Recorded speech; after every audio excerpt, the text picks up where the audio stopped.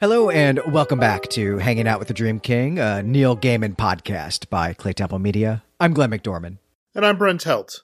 Sandman number 3, Dream a Little Dream of Me, published with a cover date of March 1989, featuring art by Sam Keith and Mike Dringenberg, and lettering by Todd Klein and Robbie Bush once again as colorist. Glenn, I think it'll be interesting to talk about this one because I think even though we're only 3 issues into Sandman here, I think that this may actually not be a Sandman comic. I think this is a Hellblazer comic, but we'll talk about that as we go.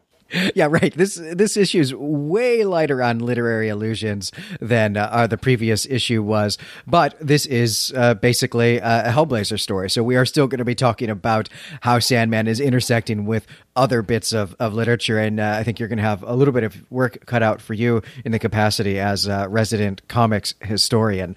With that said, should we jump into this? So we open with a description of a woman whose body seems to be decaying around her.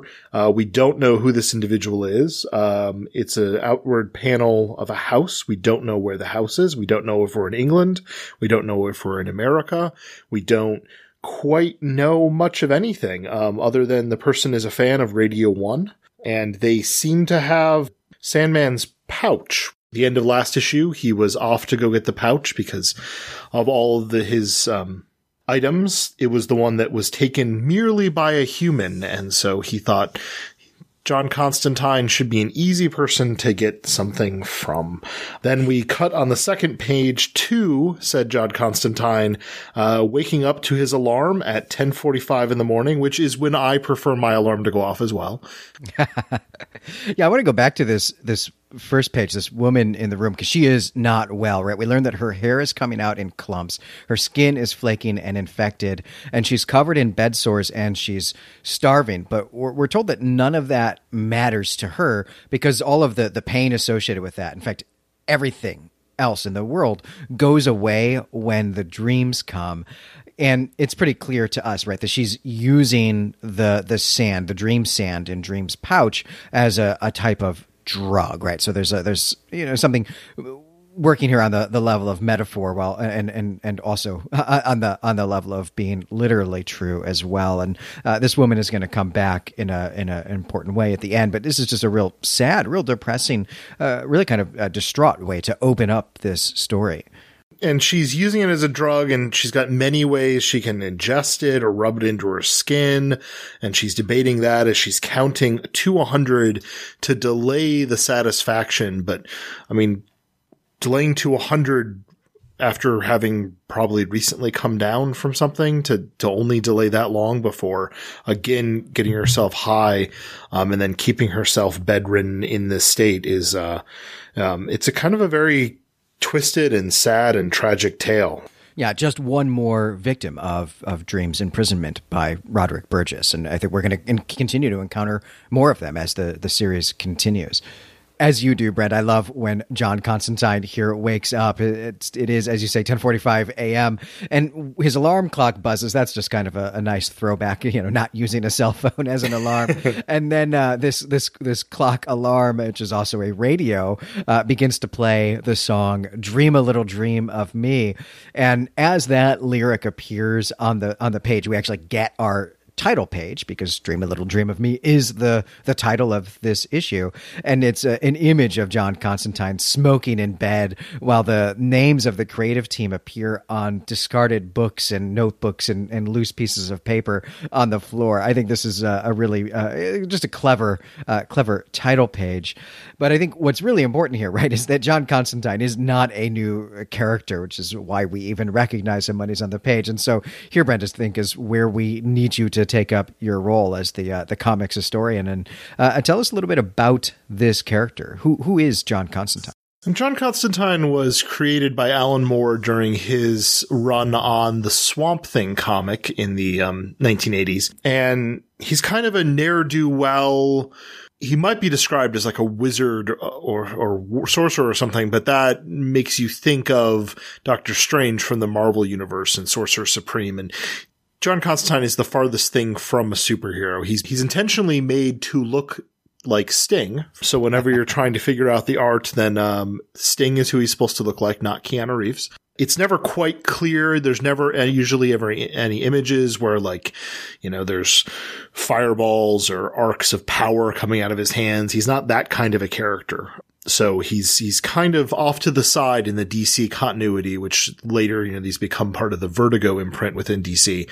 But he's even less of a super powered person than, say, Shade the Changing Man or even Dream, is in his own way.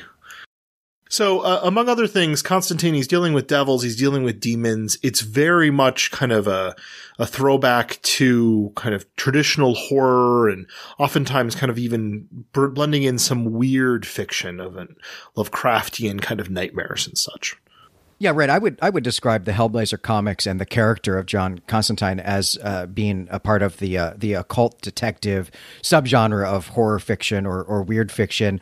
This is a tradition that's really goes back. I mean, some would say all the way to Edgar Allan Poe, but I think probably more famously to Algernon Blackwood's character John Silence and William Hope Hodgson's character called Carnacki the Ghost Finder, which is an amazing name. People know this tradition, I think, more on screen. I think, you know, thinking even of recent types of occult detectives, the TV show Angel, the character Angel, the spinoff of Buffy the Vampire Slayer, right, is basically an occult detective show. And this is actually a genre of fiction that in fact we have another show on the network devoted to. This is the show that I do with Brandon Buddha. It's a show called Elder Sign, a weird fiction podcast. We do cover Poe, we cover Lovecraft, Algernon Blackwood, William Hope Hodgson, really all of these types of weird fiction and horror fiction writers. Occult detectives, only one small part of that. We do supernatural horror. We do Lovecraftian cosmic horror as well. And I have to say, I think it would be a lot of fun, actually, at some point to do a Dream King and Elder Sign team up to cover some Hellblazer comics. Yeah, that would be a great idea, because John Constantine fits in a lot with down on their luck heroes or even anti-heroes that are featured in a lot of those other stories that you and Brandon are talking about. Well, on that note, let's get back to what's happening on the page here, because I think that there are some important details about this image of Constantine smoking in his bed that we need to address. It's going to shed some light on some things that I said last time.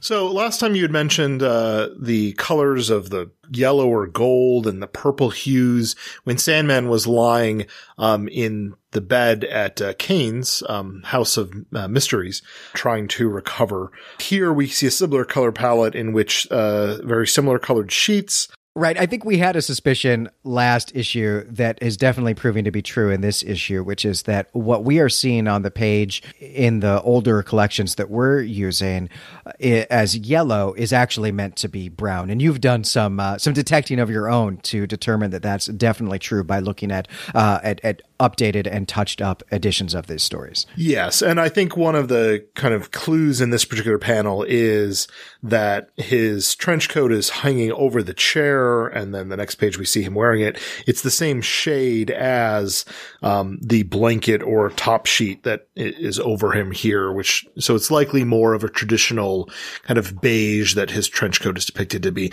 A lot of this, I think, has to do with the colors used in printing of comics in this late 80s time frame. Right. So I will just take back everything I said about the Christ imagery in the previous issue, though it still might be worth keeping an eye on that. But we can set that aside for now. Well, this scene continues with Constantine starting his day, and he says that he feels like somebody is trying to tell him something, and he's certain that he caught the smell of magic in the air right when he woke up. And he's also just had this nightmare about having his intestines crocheted into body bags, which does not sound like a fun dream. And he does, as he puts on this trademark trench coat, the radio now plays Mr. Sandman. We're going to get a lot of these types of songs in the background, and we are definitely noticing a pattern here, but Constantine doesn't seem to be noticing it the way that we, the readers, are. And he turns off the radio, and then he drifts out into midday London, finally ready to go get some breakfast right around noon. And in a great Neil Gaiman turn of phrase, it actually is phrased as that something is trying to tell you of somebody. rather than somebody telling you of something. And that plays out a little bit. So then he ends up at a diner, where he strolls in having started his day. And so he orders himself a cheeseburger and 2 mugs of coffee, which is really the best way to start a day, is not getting out of bed till at least 10:45 and starting with coffee and a cheeseburger as essentially your breakfast. Yeah, as someone who doesn't eat eggs and basically hates all breakfast foods, my dream paradise is a world where I get to have a hamburger and 2 cups of coffee at 8 in the morning or whenever it is I'm actually having breakfast. I yearn for that world. And it's interesting to me, Glenn, you lived in England, and I have not visited England other than portions of Heathrow Airport. But I would never traditionally think of there being kind of Americana-style diners and cheeseburgers as being the kind of thing that one would order. So I didn't know if you have any thoughts on that particular kind of setting. Yes, right. Well, this is the Easy Diner. That's what it says on the window. And the Easy Diner is actually a real place in London still. And it is this slice of Americana. It's an American-themed restaurant in London, much the way that here in the United States we might go to a Mexican restaurant or a Chinese restaurant or something like that. At this point, it's become really iconic and I think has become kind of a franchise and is even something really just of kind of a tourist trap. But it only opened in 1987. So at the time that Gaiman was writing this comic, this was a new place and I think was just an exotic cuisine restaurant in London. So there might be something of a joke going on here, but what actually matters about this setting is that Gaiman needs, or at least he wants, Constantine to be playing with a jukebox. And of course, where do you find a jukebox but American diners? And what matters here, right, is that he's trying to play a song on the jukebox, but instead of the song that he's actually selected, the jukebox plays Sweet Dreams. And really at this point, Constantine finally starts to put this all together, but he's interrupted by a homeless woman named Mad Hetty, who is banging on the diner window. And this is a great introduction to a character who's going to be with us for quite a while in this saga. Yeah, Mad Hetty will appear a couple more times in the Sandman run, as well as in the spin-off series, Death, the High Cost of Living. But she originates in Hellblazer comic as this kind of homeless fixture woman on the street who, you know, occasionally might yell out information that is helpful or otherwise. We have her pounding on the glass to inform him that Morpheus is back, the Sandman. And John Constantine doesn't know who that is because John Constantine has not been around for hundreds of years the way Mad Hetty has, or claims to have been. And Sandman has, until recently, been imprisoned for the length of John Constantine's life. Yeah, there's some really great stuff going on in this scene. We do get another addition to the litany of names and titles that Dream goes by. One here is Oniromancer, and this is a Greek word that basically means dream wizard, just like necromancer is a Greek word that more or less means death wizard. Normally, when we encounter oniromancy, either the word or the concept in ancient literature, though, it really means dream interpretation. So you can think of Joseph from the Book of Genesis is really probably the best example. But of course, we know that in this case, it really means proper supernatural power over dreams. So just a little etymological wordplay there. But what really matters in this scene, to me, narratively anyway, is that even though just 2 issues into this series, Dream seems pretty powerful and a pretty big deal. I mean, he's the brother of Death, right? But he's unknown, even to somebody whose business it is to know about supernatural forces.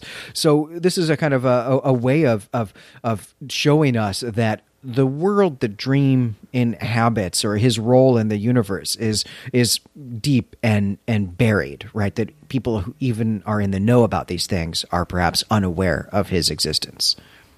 Which also says something about how successful Burgess was in, you know, everyone knew, as that wonderful piece in the Daily Mail told us all, that he had captured something, but it never came to light what or whom he had captured. It's interesting that he didn't want to highlight his own failure in not capturing Death, but in capturing Dream, to at least get some kind of cachet from that success. Yeah, that does really shed some interesting light on the character of Burgess, who was really very single-minded, narrow-minded, maybe with a single purpose, and felt like imprisoning the brother of death was somehow a failure, somehow a shame, because it wasn't what his actual goal had been. And I guess that really was, in some ways, the plot of the first issue was seeing him kind of screw up that situation that he'd landed himself in. I'm not saying that I would have done better in that situation, but he certainly could have, I think, if he'd had a different way of thinking about it. And it is interesting that, right, he kept that secret from the rest of the occult world, even though he was saying in the moments they're doing that ritual that when we capture death, I'm going to become the most famous and most powerful person in occult circles. So he was intending to brag about it if it were successful. Well, we switch scenes now, and we return to the house where we started, but now it's from the point of view of a new character, a young man who is here to burgle the place. But he's not a burglar by necessity or even by profession at all. In fact, he works in finance, and he drove here in a Porsche. So what this really is something that he does for fun. It's a sport called creeping, in which you break into a home while someone is there and you just steal some stuff. It's a sport just to see if you can get away with this. Now, I have never heard of this, but Brent, maybe you know if this was a real thing in the UK in the late 80s? I had never heard of it either, so I don't know. Well, we'll have to appeal to listeners who might have some more knowledge about creeping and burgling, or just having lived in the UK in the late 80s to let us know. But as soon as this guy enters the house, he comes under the power of the dream sand. First, he dreams that he's having some really great sex with, I think, the woman we met earlier on the first page. And then he's driving a Lamborghini 150 miles per hour while people watch with envy. And then he's Jesus, pure and perfect and dying for people's sins. And we see him here on a cross. And this thought brings him to Superman. And this drawing of Superman here on this page is absolutely priceless. It's the type of drawing a child would make of himself as Superman. And so I think maybe we're seeing here the dream sand accessing the deepest parts of this man's mind. As the listeners know, since Sandman exists, as we saw Batman in the prior issue and stuff, with in the same universe as Superman, Superman is actually not a fictional character in this universe. The man believes that he really is someone else who is Superman. But as you said, it does look like a child's drawing.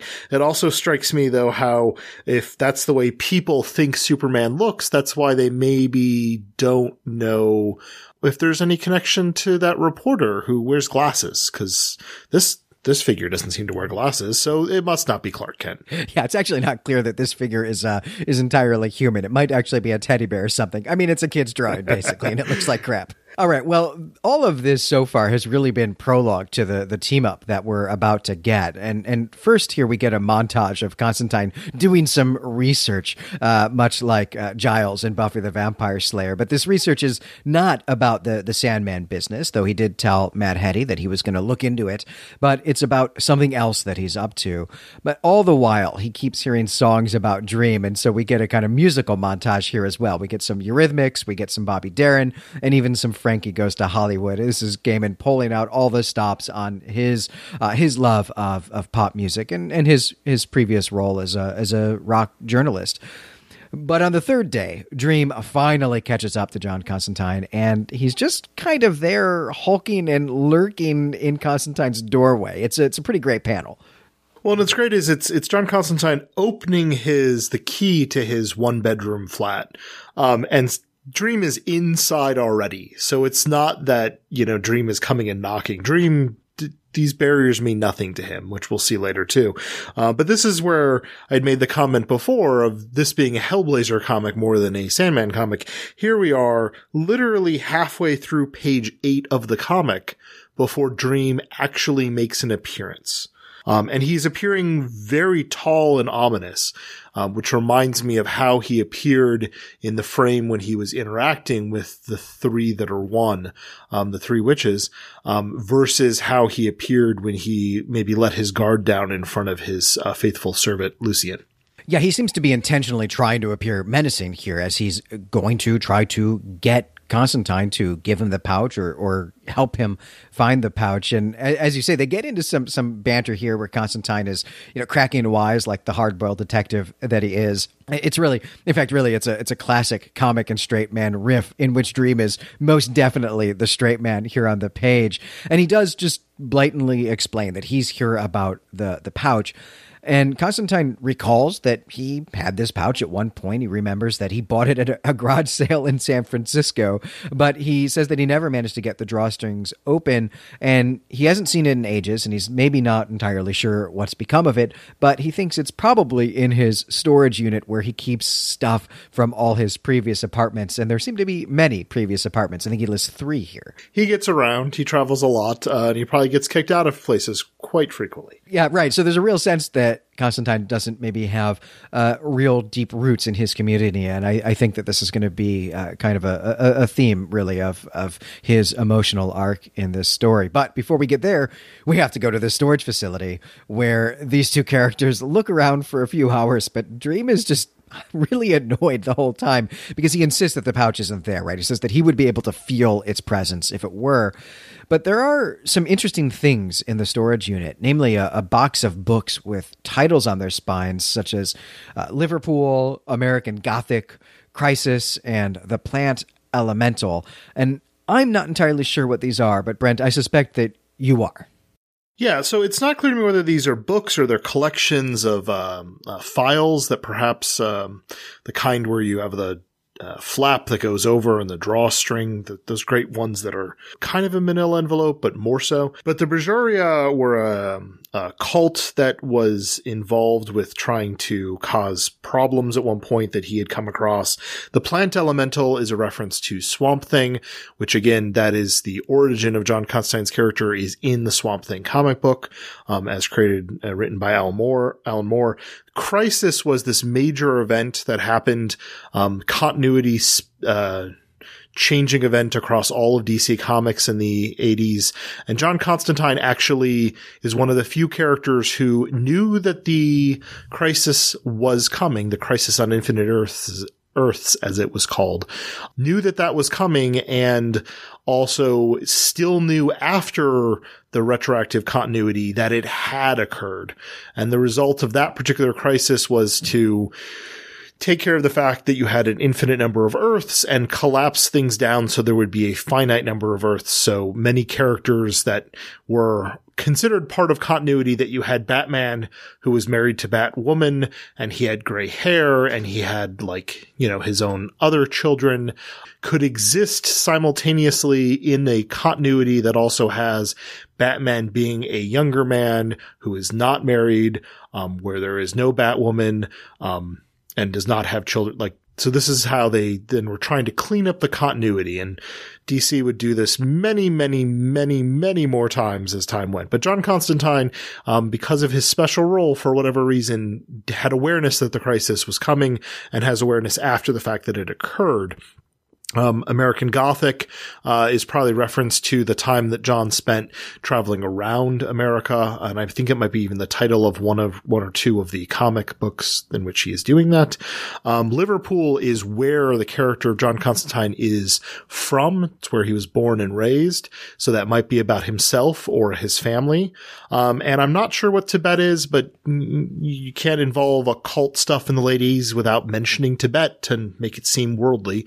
That's part of the reason why, Doctor Strange in Marvel's continuity spends some time in Tibet and the surrounding areas. So, but I do like that part of the research, again, that John Constantine doing here. It's a lot of kneeling and looking through things and standing up and pulling things on or off of shelves, which is the same thing we'd seen 2 pages earlier in the library he was in, or bookstore. It's a lot of researching is pretty much that, I think. It's a lot of kneeling and then standing. There's never anything in those middle rows.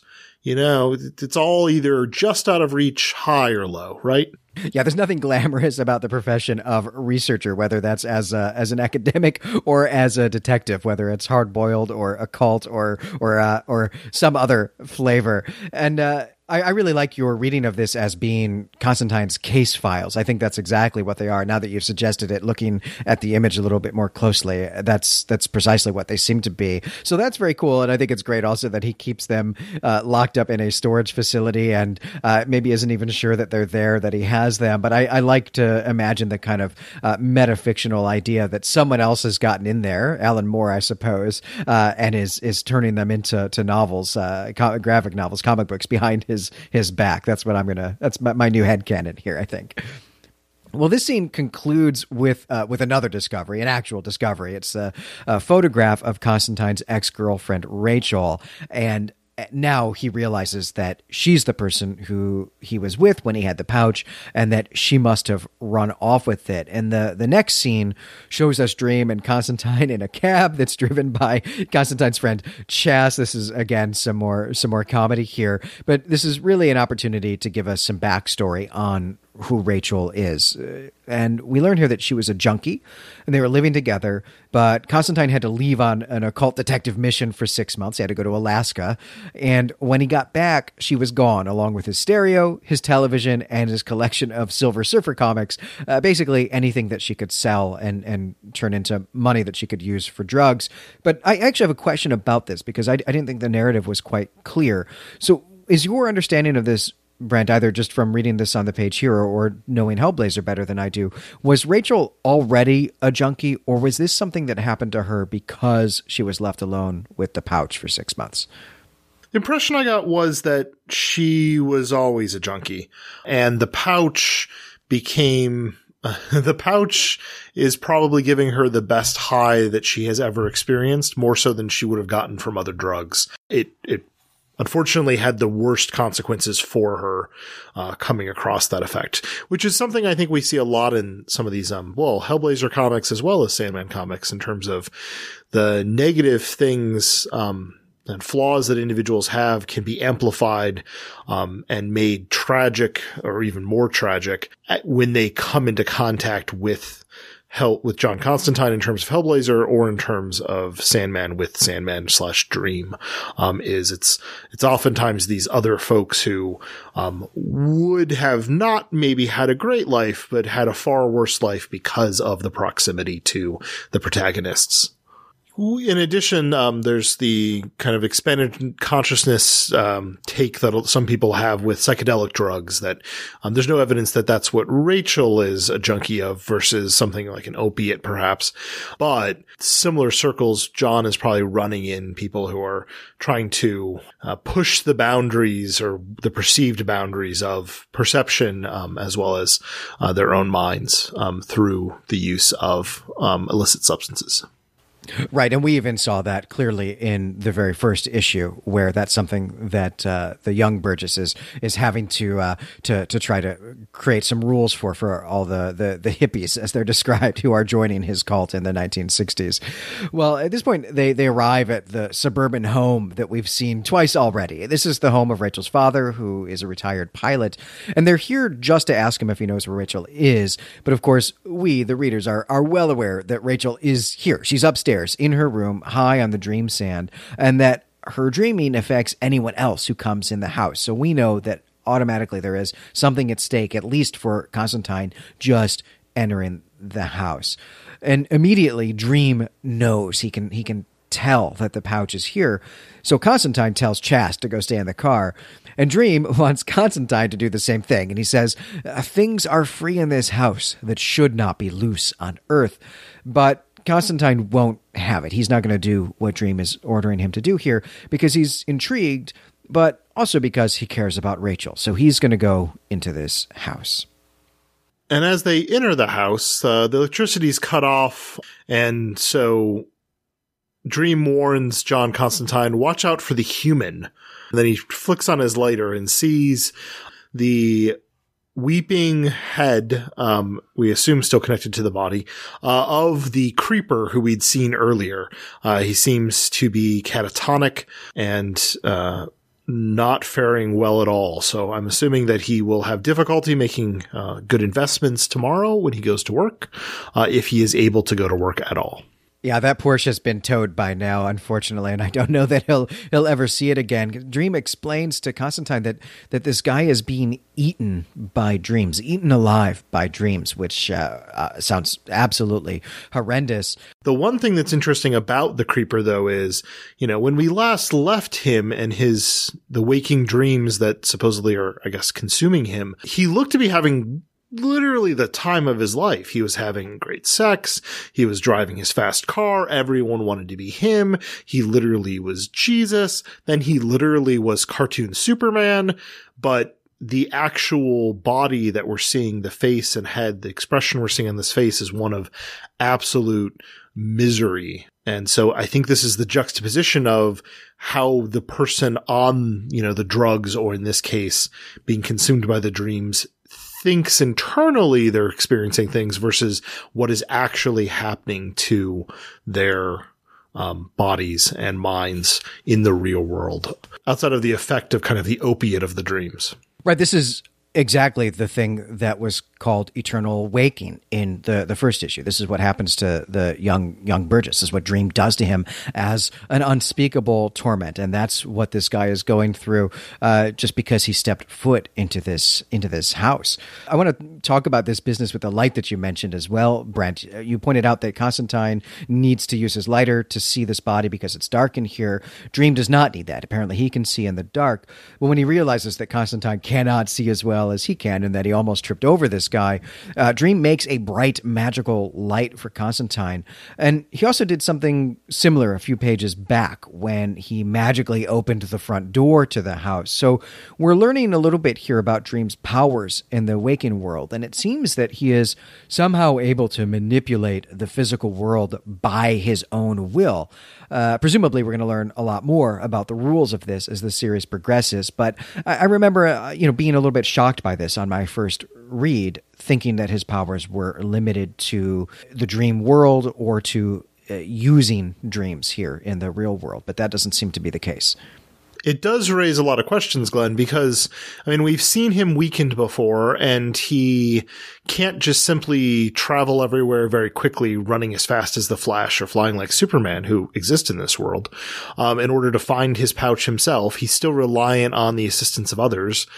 But setting up the stakes for what conflicts the character of Dream, would actually find to be a burden or challenge effectively is something that it's interesting to see how Neil Gaiman is going to go about doing this, because the more you introduce powers to a character, the more then, okay, well, doors are not a problem for him then.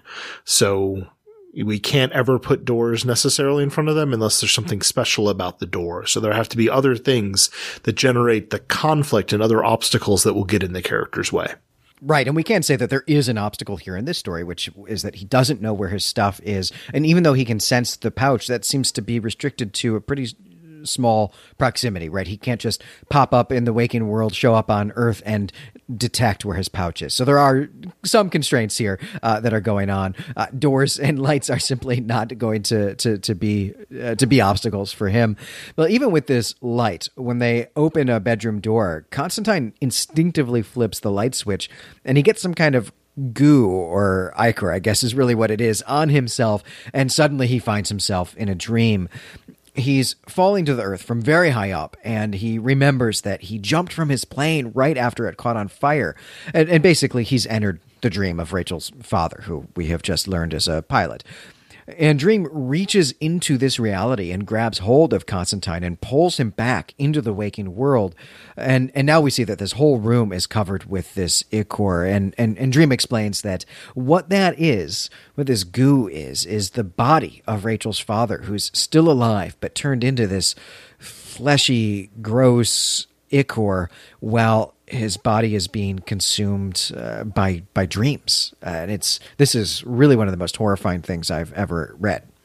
Yeah, it's an extremely horrifying page, and it has stuck with me to this day. I remembered before reading this issue that this was the comic where we are going to encounter this particular thought as well as the art to accompany it, and it really is quite something disgusting. Although I do need to mention on top of that, there's an interesting thought that John Constantine has, because he feels sick. He can feel the hot dog and coffee that he grabbed for dinner trying to fight their way back up for air, which makes sense that you, at this point, would have to stop yourself from throwing up. But then it caused my brain, at least in this read, to wonder if did he get the hot dog and coffee before he got back to his apartment and encountered Dream? Or at some point, did his friend Chaz, who was driving the cab, pull by a hot dog stand and he got a hot dog while Dream was just standing there glowering at him? I would like to believe it's the latter. Yes, that's certainly my headcanon now. And if we have any artists in the listening audience who want to draw that panel for us, we'd be real delighted to see it. Well, there is something similar to this fleshy goo in the hallway, and now the dreams that are in the house that are eating these bodies actually speak to Dream and to Constantine, and Constantine demands that the dreams let them pass, let them get to Rachel's room, but they basically laugh at him until Dream speaks. And when he does, these other dreams, they freak out. And they don't believe that this person can actually be Dream, can actually be Morpheus, the Sandman, because he's been gone too long. But Dream tells them that they've exceeded their bounds, and then he makes them disappear. And I find it really interesting that although Dream is their maker and their ruler, right, the king of their domain, and he also has supernatural power over them, they're unaware of him, unaware of his presence, or at least they don't recognize him until he actually speaks.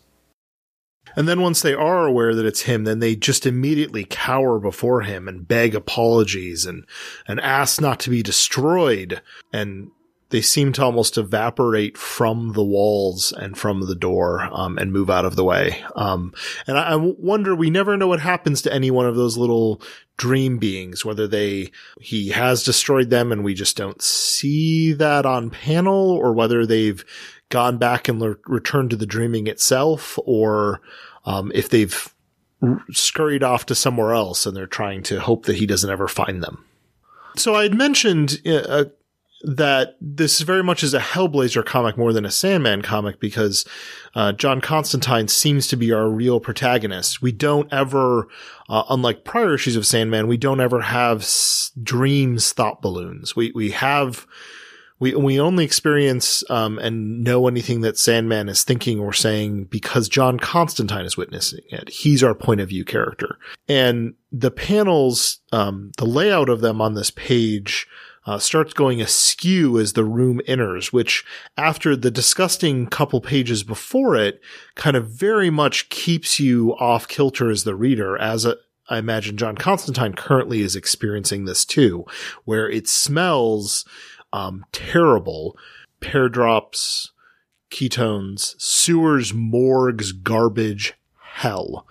And that's not what Dream is experiencing. It is Dream's hand opening the door. Dream is the one who is leading John into this place, at this point. But it's John who's experiencing this. And the panels themselves of the rest of the page then are at a 45-degree angle, which I think does a nice job of conveying kind of how off-putting and how otherworldly this is, even though it looks normal.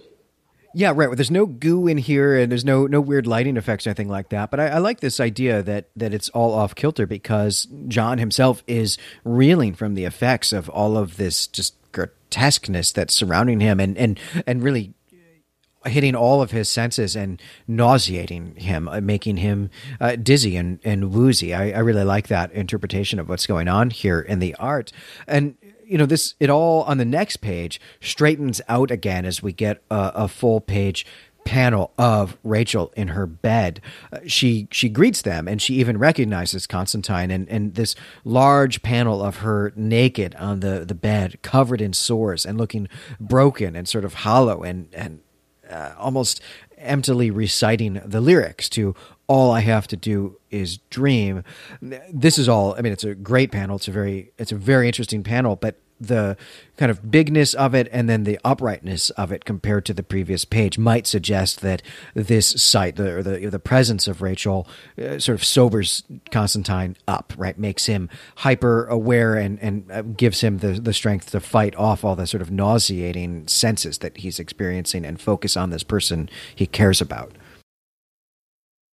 And in contrast to what John is experiencing and what we are experiencing as the reader, seeing things kind of more through his lens, Dream sees his pouch and picks it up and says, we can go now. And I guess he does note here that the dreams will return to their proper location in time.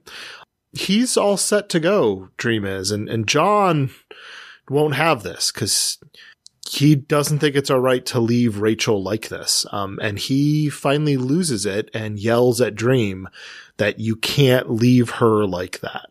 Right. He doesn't spell it out, but he makes an implicit argument here that Dream has some sort of culpability or some kind of responsibility for Rachel's condition and is therefore morally obligated to help her. But as you've already pointed out, like Dream almost is unaware that she even exists. And he's robotic here, even as Constantine is confronting him with this. And he says that he can't actually fix her body. Her metabolism has been destroyed and the sand was the only thing keeping her alive. And there is nothing he can do about that.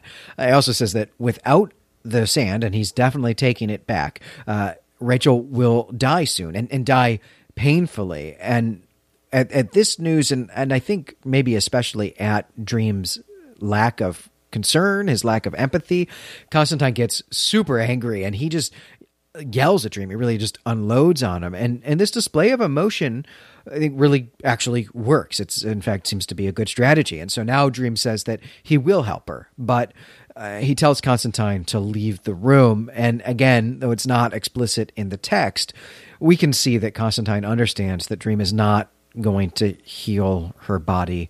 But what he's going to do is euthanize her. He's going to let her die now and die without that pain. And he lets her go with a pleasant dream. And the best of all possible worlds for her at this point actually is a dream of her being young and beautiful again and seeing John Constantine, who's been waiting for her, and still kind of in a playful couple banter, are walking off into the sunset together. And just really leaving her with a really beautiful image as she is dying. But as you said, he had to be driven to do this action because he had no regard for her until someone else forces him to consider her as a being who matters. Yeah, interestingly, the next panel that we see is Dream hovering, or maybe really kind of lurking over her body as she dies. But he covers her dead body with a blanket. And I thought this was a surprisingly respectful gesture, as if he is capable of treating people like people. He just kind of has to be told he should. And at this point, I think, Glenn, we don't know whether it's just being imprisoned for almost 100 years is the thing that has caused him to become so distant from people, or if this is the way he always was.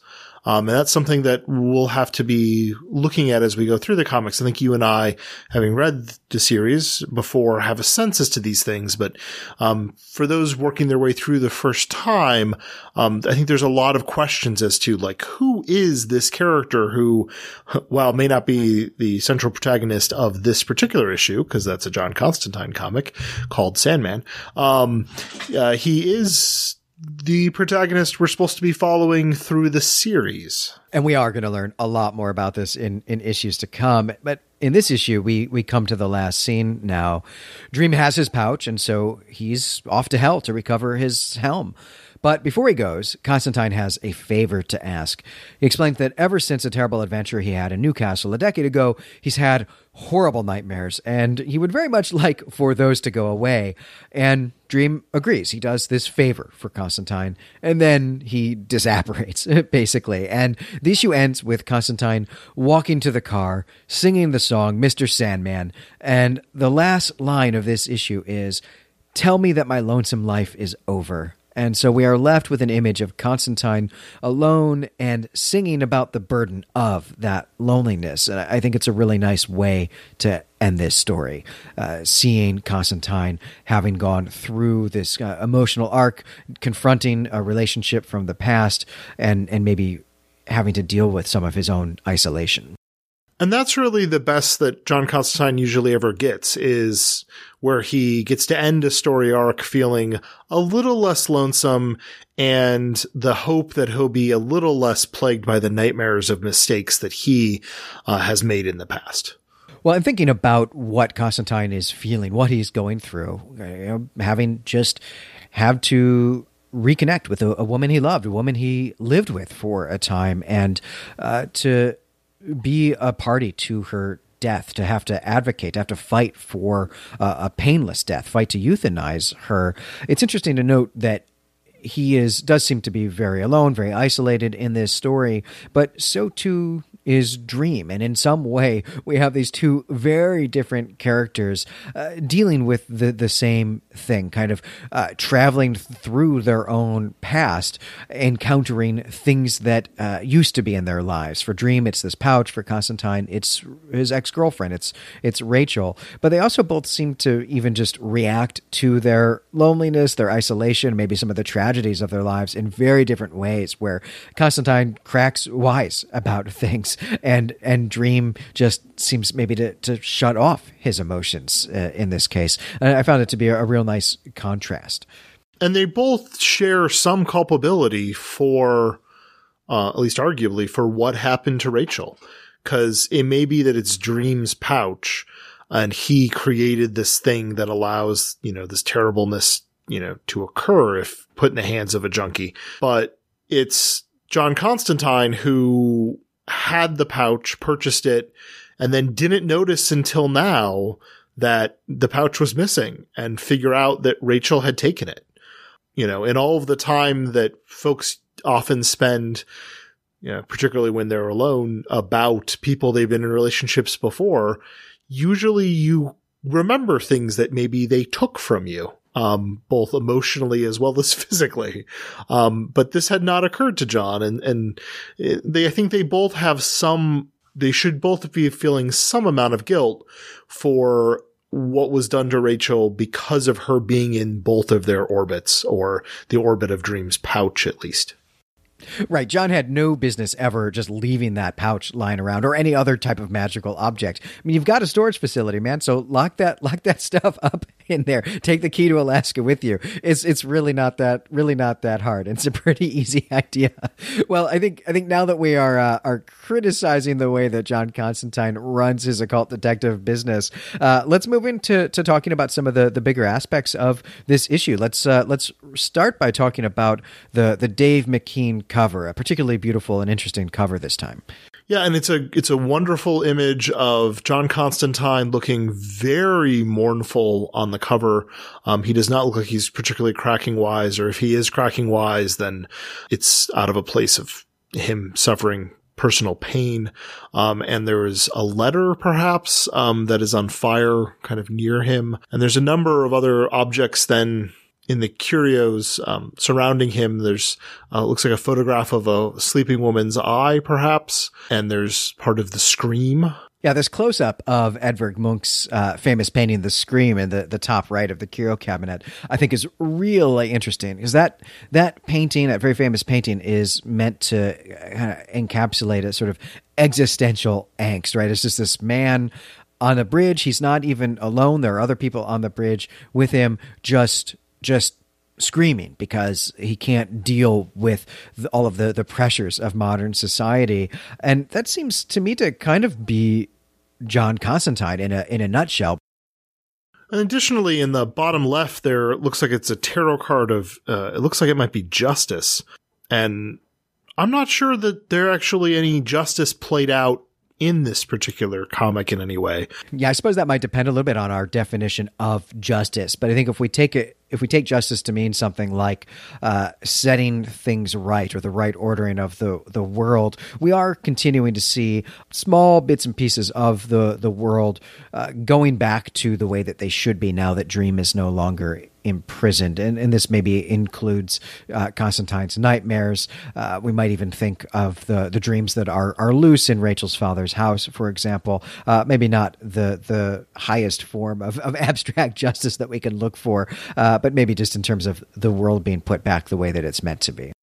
So, Dream a Little Dream of Me. It's a song Is there something more there, or is it just kind of a clever catch-all? Yeah, this is a great song. Of course, I think most people have heard this. It's from 1931. The lyrics are by Gus Kahn, who was a real famous American songwriter of the first half of the 20th century, and it was originally performed in the I think the version that most people would hear on the radio. I think it is the version that is playing here is the Ozzie Nelson version, who was, of course, the father of the, I guess, slightly more famous Ricky Nelson. I guess slightly more famous in the sense that he was important in the early development of rock music. But the song, Dream a Little Dream of Me, is a love song about dreaming of your love while you are apart. And that is exactly how Rachel dies. So I think that's a kind of explicit connection with the title. But also, we should say, right, that songs about dreams are everywhere in this story, and every one of them is a love song. So everything is underscoring. All of these songs are underscoring the emotional arc of Constantine in this story, right? His loneliness, his inability to maintain a relationship, right? We learned that he has a series of ex-girlfriends, not just Rachel, and even his inability to maintain a home, right? He moves all the time. He's got this storage facility where nothing is organized, right? He is a person who is really rootless and maybe doesn't function well in the real world. And that's kind of the subtext in some ways of all of these pretty little pop songs about dreaming about someone you love. It's also a little selfish too, isn't it? Dream a little dream of me. Not dream a little dream of something that makes you happy, but I want you to dream about me. Yes, right. Some of the songs that we do here are the narrator of the song saying, "I'm going to dream about you because I love you so much." Yeah, this is selfish. This is commanding someone else to dream about you, which I suppose could be a little creepy if we want to take it that way. That's always a fun game to play with pop songs, of course. Well, Glenn, was there a panel that you particularly struck you as your favorite? There's a lot of good ones in this particular issue. The panel that struck me the most, that I think had the most emotional resonance with me, is very near the end. It's on page 22. It's the third horizontal panel from the top, and this is the last image of Rachel's death dream, the second of two panels that we get on this. And this one is a zoomed out image of this really just beautiful, really gorgeous mountain landscape on a summer evening as the sun is setting. We see John and Rachel walking toward that sunset, and the text that really describes this, as we said in the recap, is it's the best of all possible worlds. And my first response to this is just purely emotional, right? Despite my best efforts at imprisoning death in my basement, I am in fact going to have to die someday. And this is what I would want my last moments of awareness to be like, right? Spending time with my wife in the mountains and saying I love yous to each other. But what I really like about this panel is that it emphasizes these themes of loneliness and I guess even longing, really. And I'm reading this as Rachel's subconscious rather than as an image that Dream is specifically manufacturing for her, though you may disagree, and that would be a fun conversation. But with that reading this as Rachel's subconscious, what I find compelling is that Rachel's last wish isn't for the drug, but is for a real partnership with John Constantine in a world where there are no other human forces working against them, really, we should say. And this gives us a sense that the world itself is designed to keep people from really, truly being with each other, and that this perfect love of songs like Dream a Little Dream of Me, this perfect love exists only in dreams or in pop songs about dreams. And one of the other things I love about this panel is, well, two things. One, I love that there's a little distance from the top panels on the page, which are back in the horror that is reality. That there's the second panel that kind of breaks things up. So at this point, you emotionally, you are feeling a little bit better about the state that Rachel is in at this point than you were when the page began. But also, there's no mention of any names in this particular panel. And because it's from a distance and you can see the silhouettes of two people, they could be any two people. They may not even be a man and a woman. Just any two people who missed each other, but playfully pretend they don't, and who love each other. And so I think it's a lot easier to, as you identified, this is a wonderful image that any of us maybe would hope would be the last thing that we would cognitively be experiencing before we passed away. Yeah, it's a canvas that we can imprint ourselves onto or identify with. And I hadn't noticed until you spelled that out how that worked on me subconsciously, but it certainly did work on me. Well, Brent, what was your favorite panel of this issue? Well, as is often my whim, I went with the joke that I thought was the best. On page 9 in the bottom right, so Dream has just shown up in John's one-bedroom flat, and has said, well, let's go get the pouch. And John had just explained in the panel before that he can't go on public transport that way. It'd be embarrassing. And so then in this last panel on the page, Dream is asked if this is better. And it's him with his arms crossed, wearing a blue trench coat. Very much almost in a parody of the way that John himself looks. And John's response is, I ought to introduce you to the big green bloke, by which he means the Swamp Thing. You'd like him. He hasn't got a sense of humor either. So this is Dream, though, making fun of John Constantine, which is, John may be unaware of, because sometimes people who are very good at poking jokes at other people are not good at receiving jokes about themselves. Or John might be aware of it and is just going with it, trying to be the straight man for the only place in the story that he's able to do it. It's also a motif that Neil Gaiman later makes fun of in the Books of Magic series, that so many of the arcane artists, the occult experts in the DC universe all wear trench coats of some kind, or their cloaks oftentimes are depicted as that. And so John Constantine had dubbed them the Trench Coat Brigade at that point. And as an aficionado of trench coats before and influenced in part by these same comics, I just appreciate a well-worn trench coat in the late 1980s style. But here is a great bit where Dream is exhibiting kind of a joke. So I like this panel. It nicely breaks up the lot of the comic and keeps it slightly lighter, so it's not just as dark, particularly as dark as it will get to us by the end.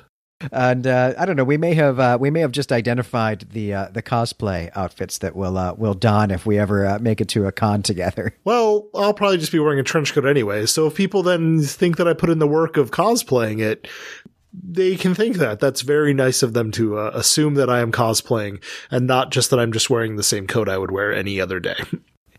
Right. Well, I think that gets to the real even spirit of their relationship here, right? Where I'm the only one who knows that anything intentional is going on. But I think now that we are planning our outfits for upcoming comic book conventions, that's going to do it for this episode. I'm Glenn McDorman. And I'm Brent Hell. You can find us and our other creative projects at claytemplemedia.com. If you'd like occult detectives and Lovecraftian horror, check out Glenn's other podcast, Elder Sign. Also, head on over to the Clay Temple forums to let us know if you imagine that Sandman was standing there when John Constantine was ordering a hot dog. And what does John Constantine put on his hot dog? For you writers, you can describe it with your words. And for those of you who can draw, I cannot, then we'd be very happy to see what your sketches would be of a glowering Dream, I assume, ordering a hot dog as well. Or perhaps he summoned a hot dog from a dream. I don't know, but claytemplemedia.com. Yeah, I would love to see these interpretations of this scene that we've made up. Well, next time we're going to be reading issue number 4, A Hope in Hell. And until then, pleasant dreams.